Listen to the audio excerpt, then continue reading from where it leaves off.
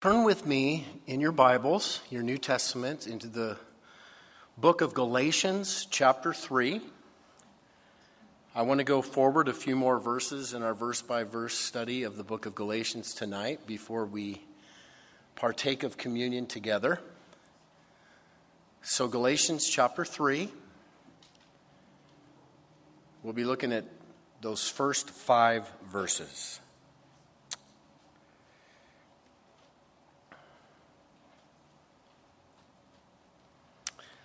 Lord, tonight we gather and we celebrate the joy of salvation. We thank you for salvation. We thank you that you have redeemed our lives. We thank you that you have given us the certain hope of heaven with you forever. We thank you that you've forgiven all of our sins. We thank you that you have transformed us. We thank you that you've made us brand new people.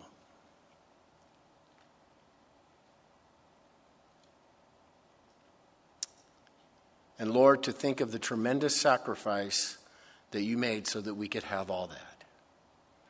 We love you and we praise you. May we never forget or take for granted what you've done. In Jesus' name, amen. So I've already told you several times in this study that Paul the Apostle was extremely angry, bewildered, shocked, astonished when he wrote this letter.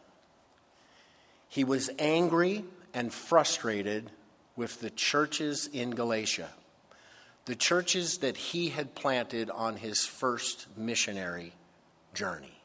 Frustrated and angry with them.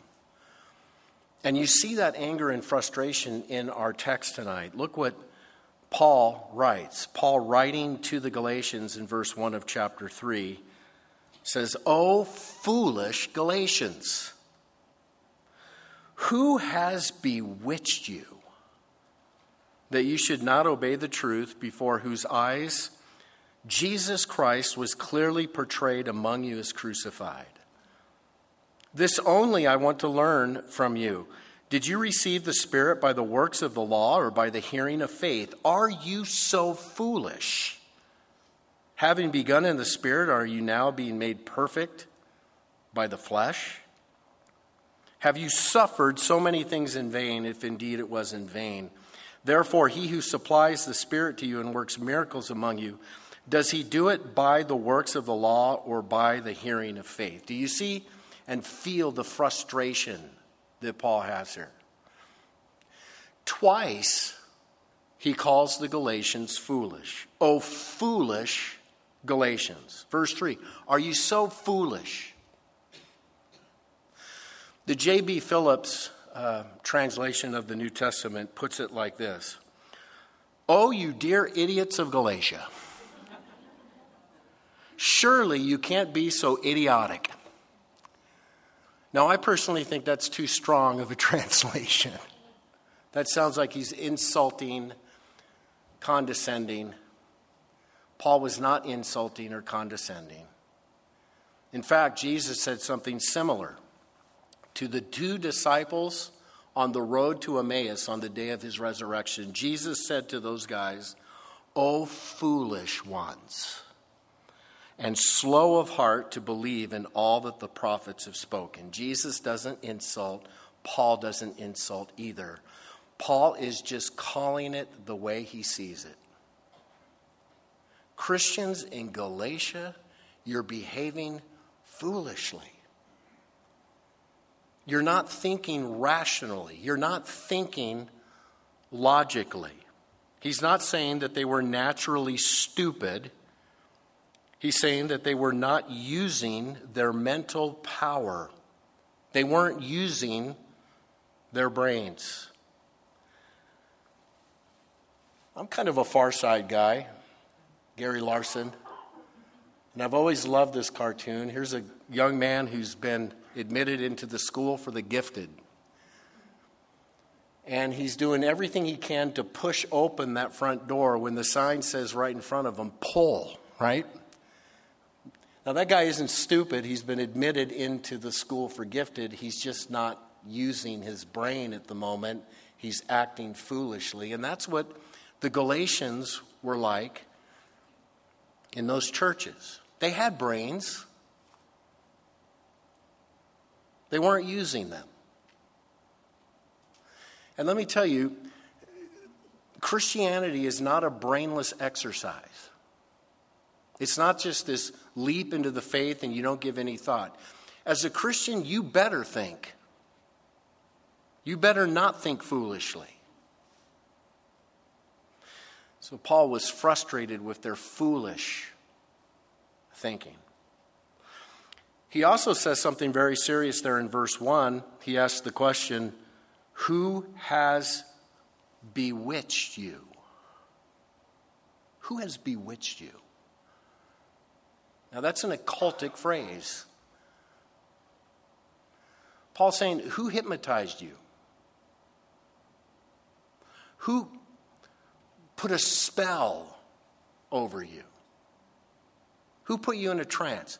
In other words, Paul's saying, what's wrong with you? Your thinking is cloudy, unbiblical. You're behaving as if somebody's cast a spell on you. You're living under a cloud of deception. How could you let that happen? Now, it's an interesting detail there when Paul asks that question, who has bewitched you? The who in that question is singular. Who singular bewitched you?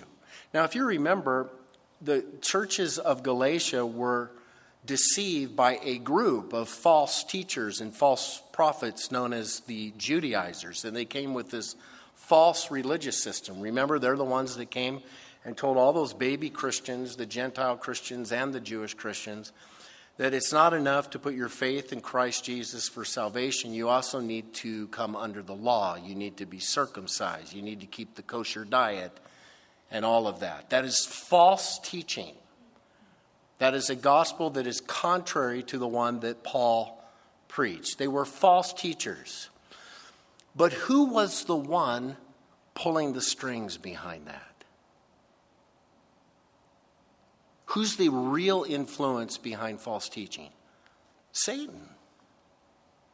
The devil.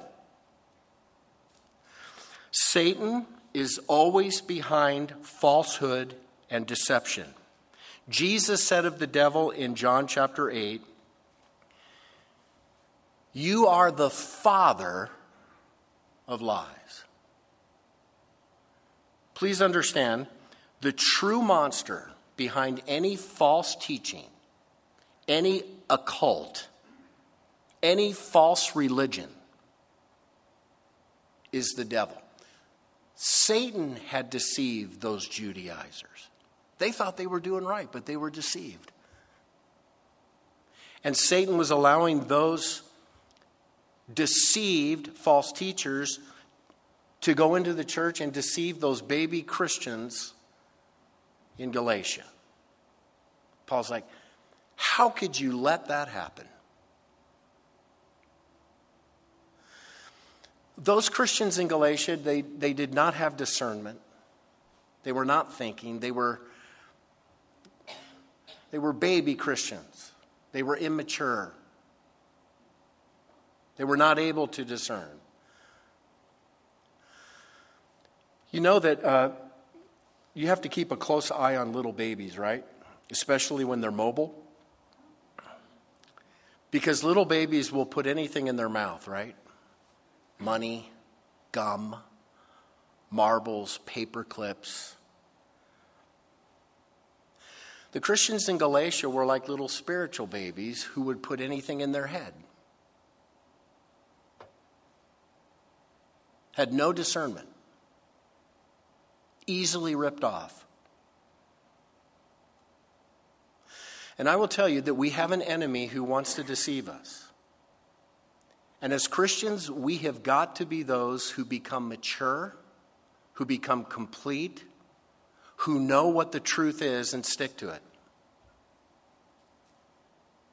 You have to grow up and be able to discern for yourself. Those Christians in Galatia had not become mature yet. Little spiritual babies. So Paul was frustrated, and there's two main reasons why Paul was frustrated with them that we see in our text tonight. First, Paul was frustrated with them because they knew the truth. They had known the truth. They knew the truth about the gospel of grace. Look at verse 1. O foolish Galatians, who has bewitched you that you should not obey the truth, before whose eyes Jesus Christ was clearly portrayed among you as crucified? Paul is telling them, you knew the truth. Jesus Christ crucified was portrayed clearly before you. Paul is saying, when I came on my first missionary journey and I visited your cities, I shared the gospel with you. And you clearly saw Jesus crucified, portrayed before your eyes. Now, this clearly portrayed, it's a Greek word that speaks of in ancient times when they would put up those public notices, those public announcements, the big posters, they'd put them up in every corner of the town square. Just this real clear message that everyone could see and understand perfectly. Paul is saying, I came to you and I billboarded for you Jesus Christ crucified. I told you the gospel. I told you about Jesus crucified, and I made it as clear as you could put it on a sign. And Paul had given them the clear message of the gospel. He had said, Jesus is the Son of God who left heaven, came to earth. He was crucified, and his crucifixion was his sacrifice for the sins of the world. Jesus Christ died for the sins of the world, and he rose again the third day. And without Jesus Christ, we have no hope because we're all sinful. And if you want to be forgiven, then you must place your faith and trust in Jesus Christ. And when you do that, your sins are washed away. You are forgiven. You are saved. You are justified. You are declared righteous. Salvation comes through faith in Jesus Christ alone. Salvation does not come through works. It does not come by being good enough or better than someone else. Salvation certainly does not come by the law. Paul said, that was so clear before you. You know the truth, and you receive the truth. They receive Jesus Christ as their Lord. And then these Judaizers come along and say, oh, no, you need to be circumcised. You need to become Jewish. You need to become a part of this law. And they fell for it. And Paul is so frustrated. You knew the truth. You knew better. Stick to the truth. By the way, my brother and sister in Christ, when you know the truth, stick to the truth. Amen? If you know the truth of the gospel message, stick to it. Don't let anybody add to it. So he's frustrated because they already knew the gospel message. They knew better. He's also frustrated because they had experienced the supernatural birth through faith in Jesus Christ. They'd experienced conversion through faith in Christ Jesus. They experienced the new birth. They experienced becoming brand new inside. They received the Spirit. In verse 2, he says, this only I want to learn from you. Did you receive the Spirit? They received the Spirit. Verse 5, he says, therefore he who supplies the Spirit to you and works miracles among you, implying that the Spirit had been supplied to them, that they had seen miracles. So Paul again says, I came to your cities, I preached the gospel, you understood it clearly, you received Jesus Christ as your Lord and Savior, and you experienced personally the spectacular new birth that comes through faith in Jesus Christ. You received the Spirit. Now, in the book of Acts, a lot of times when the gospel was first preached in brand new places, not always, but in a lot of times when a lot of people came to Christ, they received the Spirit, and there was a manifestation of the Spirit big time. They began speaking in tongues. They began prophesying. There were miracles and healings. It would appear that something like that had happened when Paul visited those cities. He came, he preached the message.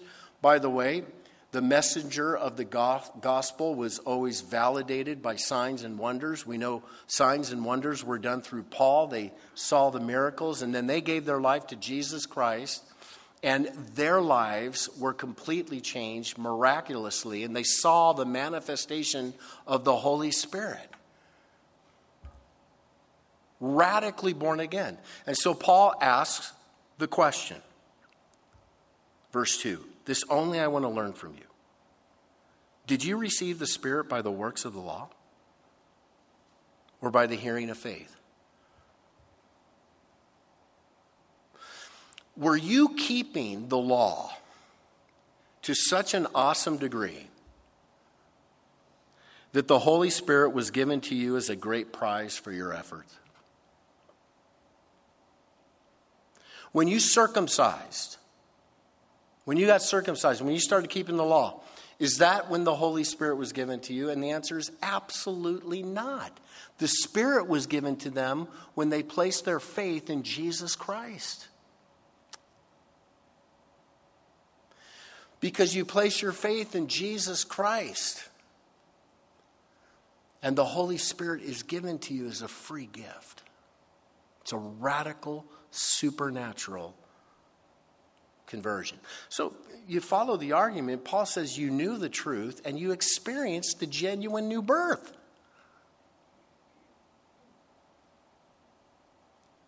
Why would you buy what these legalists are saying?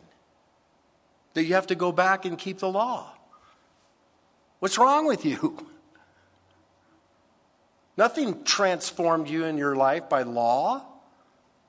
Nothing saved you under the law. Now, remember that the Judaizers not only taught that you had to come into the law in order to be saved. It wasn't enough to put your faith in Christ, but you also had to become Jewish, essentially, and keep the Jewish law. Then you could be saved. They also taught that in order to live as a true believer in God, you had to live under the law of Moses. The real spiritual Christians would still keep the law of Moses. That would protect them from sin. That's what they taught. And of course, the Galatians bought into it. Okay. So Paul is addressing that in verse 3. He says, "Are you so foolish? Having begun in the Spirit, are you now being made perfect by the flesh?" He's saying, wait a minute, think about this. Your Christian life began in the Spirit when you received the Spirit. And how did they receive the Spirit? Through faith in Jesus Christ. Your Christian life began in the Spirit.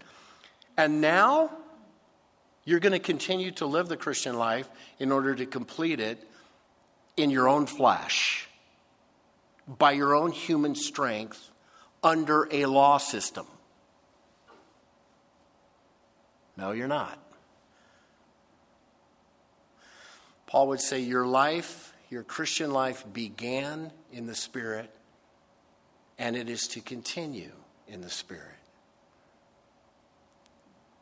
When you give your life to Jesus Christ, when you place your faith in Jesus Christ, you become born again, you're a new person. And you no longer live under works or law. You live by faith in Jesus Christ through a personal relationship with Jesus Christ by the power of the Holy Spirit of God who dwells in your body. That's how you live. Gang, may we never lose sight of the supernatural quality of the Christian life and the incredible message of the gospel of grace. We fell into the garden. The Garden of Eden. We fell into sin. We blew it. We made a mess. We brought sin into the world. We brought death. God in his grace and love came up with a way to fix us and to save us. He sent his son Jesus to die on the cross for our sins.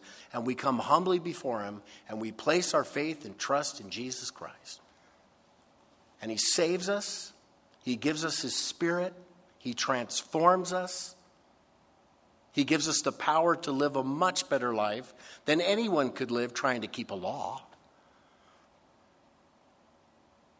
Never lose sight of that. That's what Jesus died for.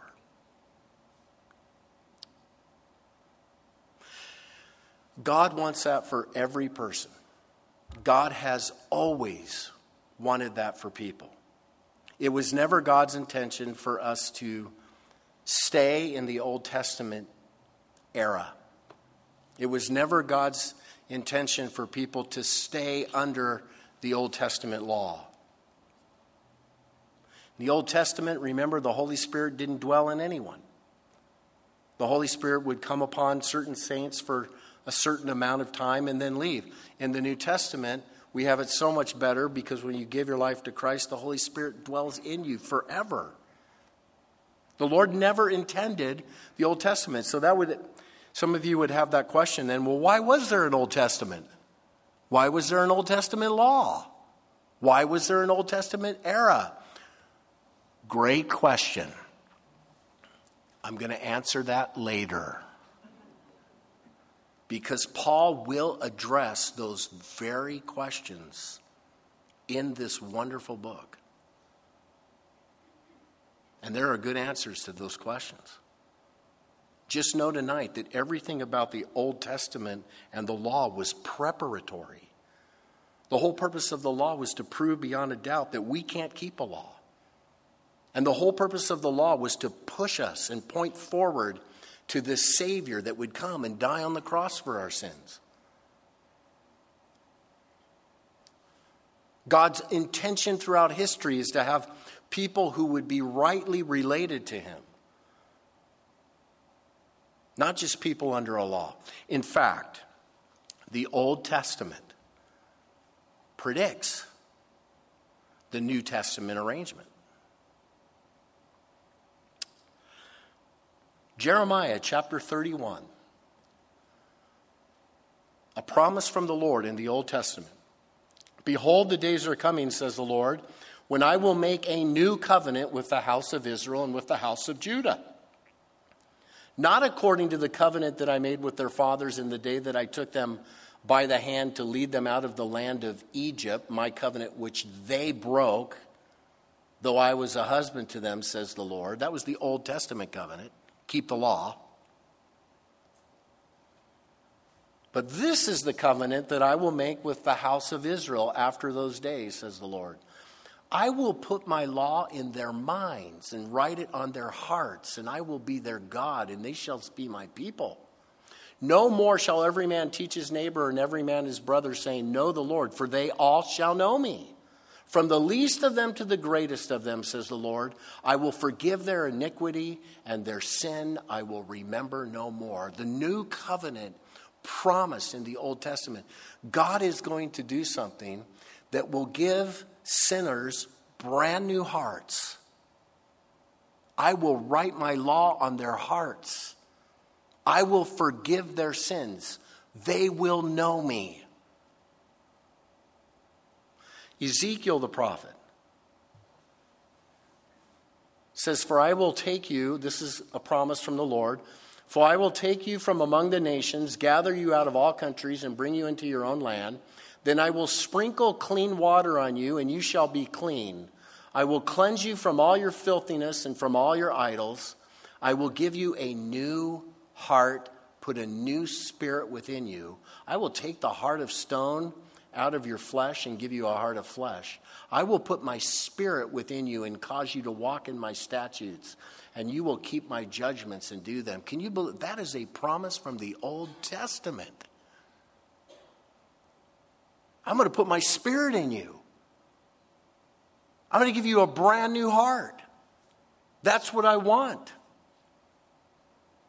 I will cause you to walk in my statutes, and you'll keep my judgments, not in your own strength, but by my spirit. Joel,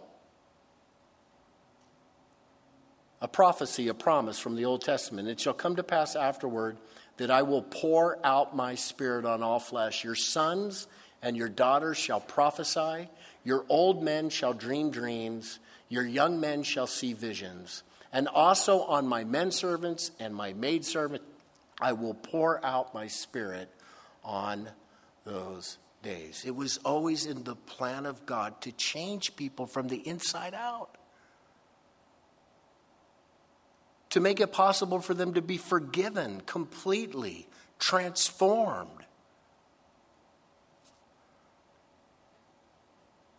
That was always his plan. And I will tell you tonight that the new covenant is here, and it's now. In the church age, you are transformed. You are changed. You are forgiven. You receive the Holy Spirit through faith in Jesus Christ, who died on the cross for your sins. Jesus made all that possible. So don't let anybody ever cause you to turn Christianity into a rule-keeping religion.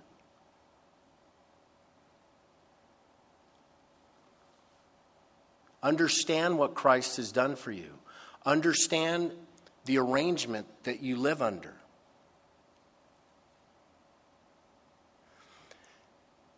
Don't believe every religious person you hear on the internet, on the YouTube channel. Don't believe every Christian book you read. Don't mindlessly believe some religious dude wearing a robe. There are a lot of deceivers under the influence of Satan who want to rob you of what you really are in Christ Jesus. Don't allow it. If you're a born-again Christian here tonight, you're a walking miracle. You have a relationship with God, and you're to walk by faith and in dependence upon the power of the Holy Spirit. And your work, so to speak, as a Christian, the way you grow as a Christian, is to do everything you can to draw closer and closer to Christ. To do everything you can to know him better. That's why you read the Bible. That's why you pray. That's why you go to church. To know Christ more. To grow in your relationship with him. And to shine for him in the power of the Holy Spirit. The new covenant is here. Do you remember in John chapter 13 through 16, Jesus went into the upper room. This was the night that he was going to be arrested, right? He was spending some quality time with his 12 disciples, soon to be 11. Judas would leave. And they were partaking of the Passover feast, the Passover meal. Remember? Jesus did something very interesting on that night. He instituted this ordination that we call communion, the Lord's Supper. It says in Luke, he took bread, gave thanks, broke it, and gave it to them, saying, "This is my body, which is given for you. Do this in remembrance of me." Likewise, he also took the cup after supper, saying, "This cup is the" what? It's the new covenant in my blood, which is shed for you. Jesus said, "I'm about to establish the new covenant. The means by which mankind can be truly redeemed. And it's going to come at great cost. It'll come by the shedding of my blood and the breaking of my body."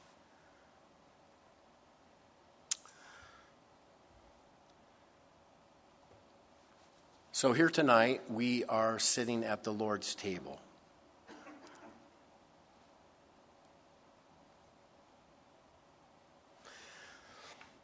And I'd like us really to celebrate the new covenant tonight.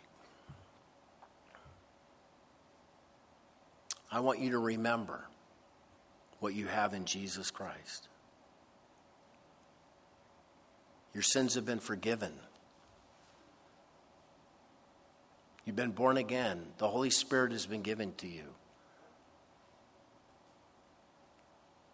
Walk in the power of the Holy Spirit.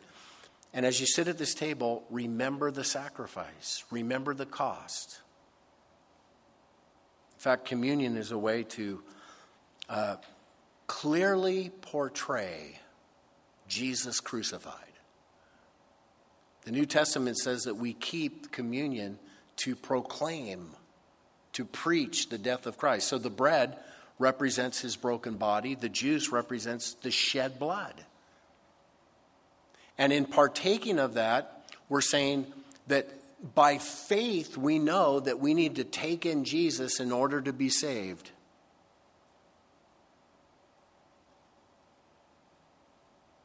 So I want you to remember what Christ did for you. And I want you to thank him for the new covenant. The best life available. Let's turn the lights down. Let's bow our heads. Let's close our eyes.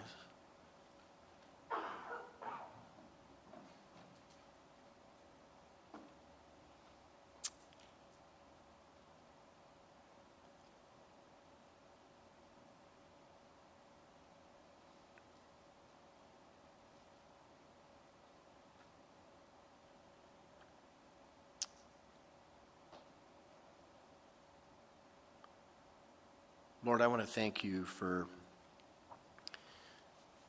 giving us the best life we could possibly want. Thank you for saving us. Thank you for redeeming us. Thank you for giving us your Spirit.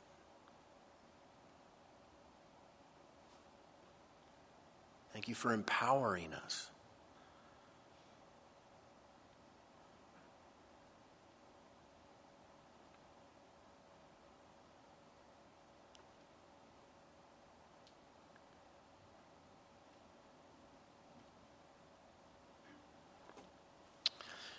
Maybe you're here tonight as a born-again Christian, and the whole Christian walk has become real dry to you lately.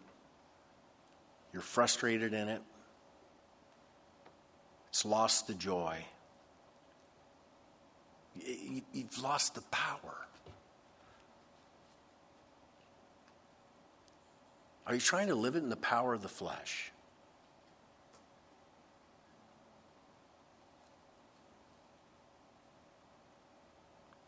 Paul would say to you tonight, are you so foolish, having begun in the Spirit, are you now being made perfect by the flesh? Are you trying to do it all on your own? That's foolishness. Your emphasis should not be, as a Christian, on what you do and the good works that you do. It should be on who you're depending upon and who you're growing closer to in faith. At this table tonight, ask the Lord to make it real again. That your relationship with him would blossom and grow.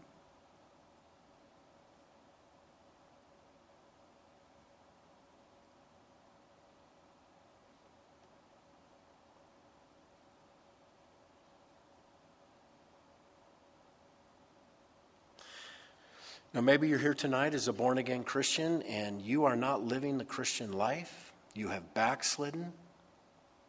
You have gone astray.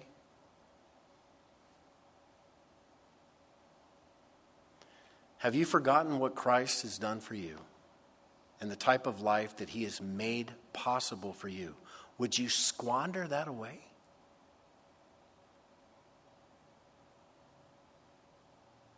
No, at the communion table tonight, come back to him. Repent. Come back into a relationship with him.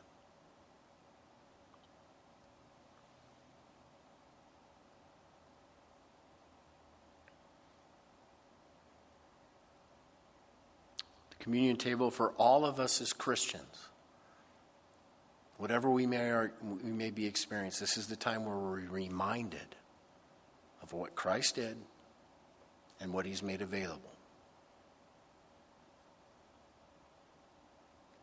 to you. So take ownership of that. Thank him for it. Maybe you're here tonight and you don't know if you've entered into that personal relationship with God through faith in Jesus Christ. You don't know if you've had that miraculous new birth experience. You can't. God loves you so much. Died on the cross for you, did all that sacrifice for you. He loves you. He wants to forgive you of all your sins. He wants to change you. He wants to make you his own. He wants to give you his Spirit and transform you and give you the hope of heaven.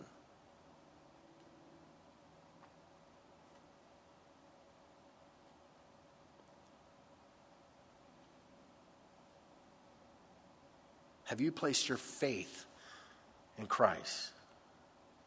Have you admitted that you can't make it by your own good works? If you haven't, before we partake of communion, because this is an ordinance that born-again Christians are to take.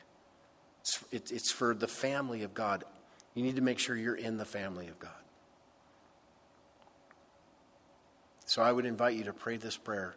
Lord Jesus, thank you for dying on the cross for me, for paying the price for me, to save me, to fill me with your Spirit, to transform my life. I place my faith and trust in you.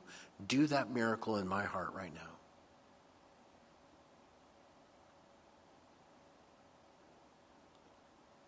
And help me to walk with you and live for you.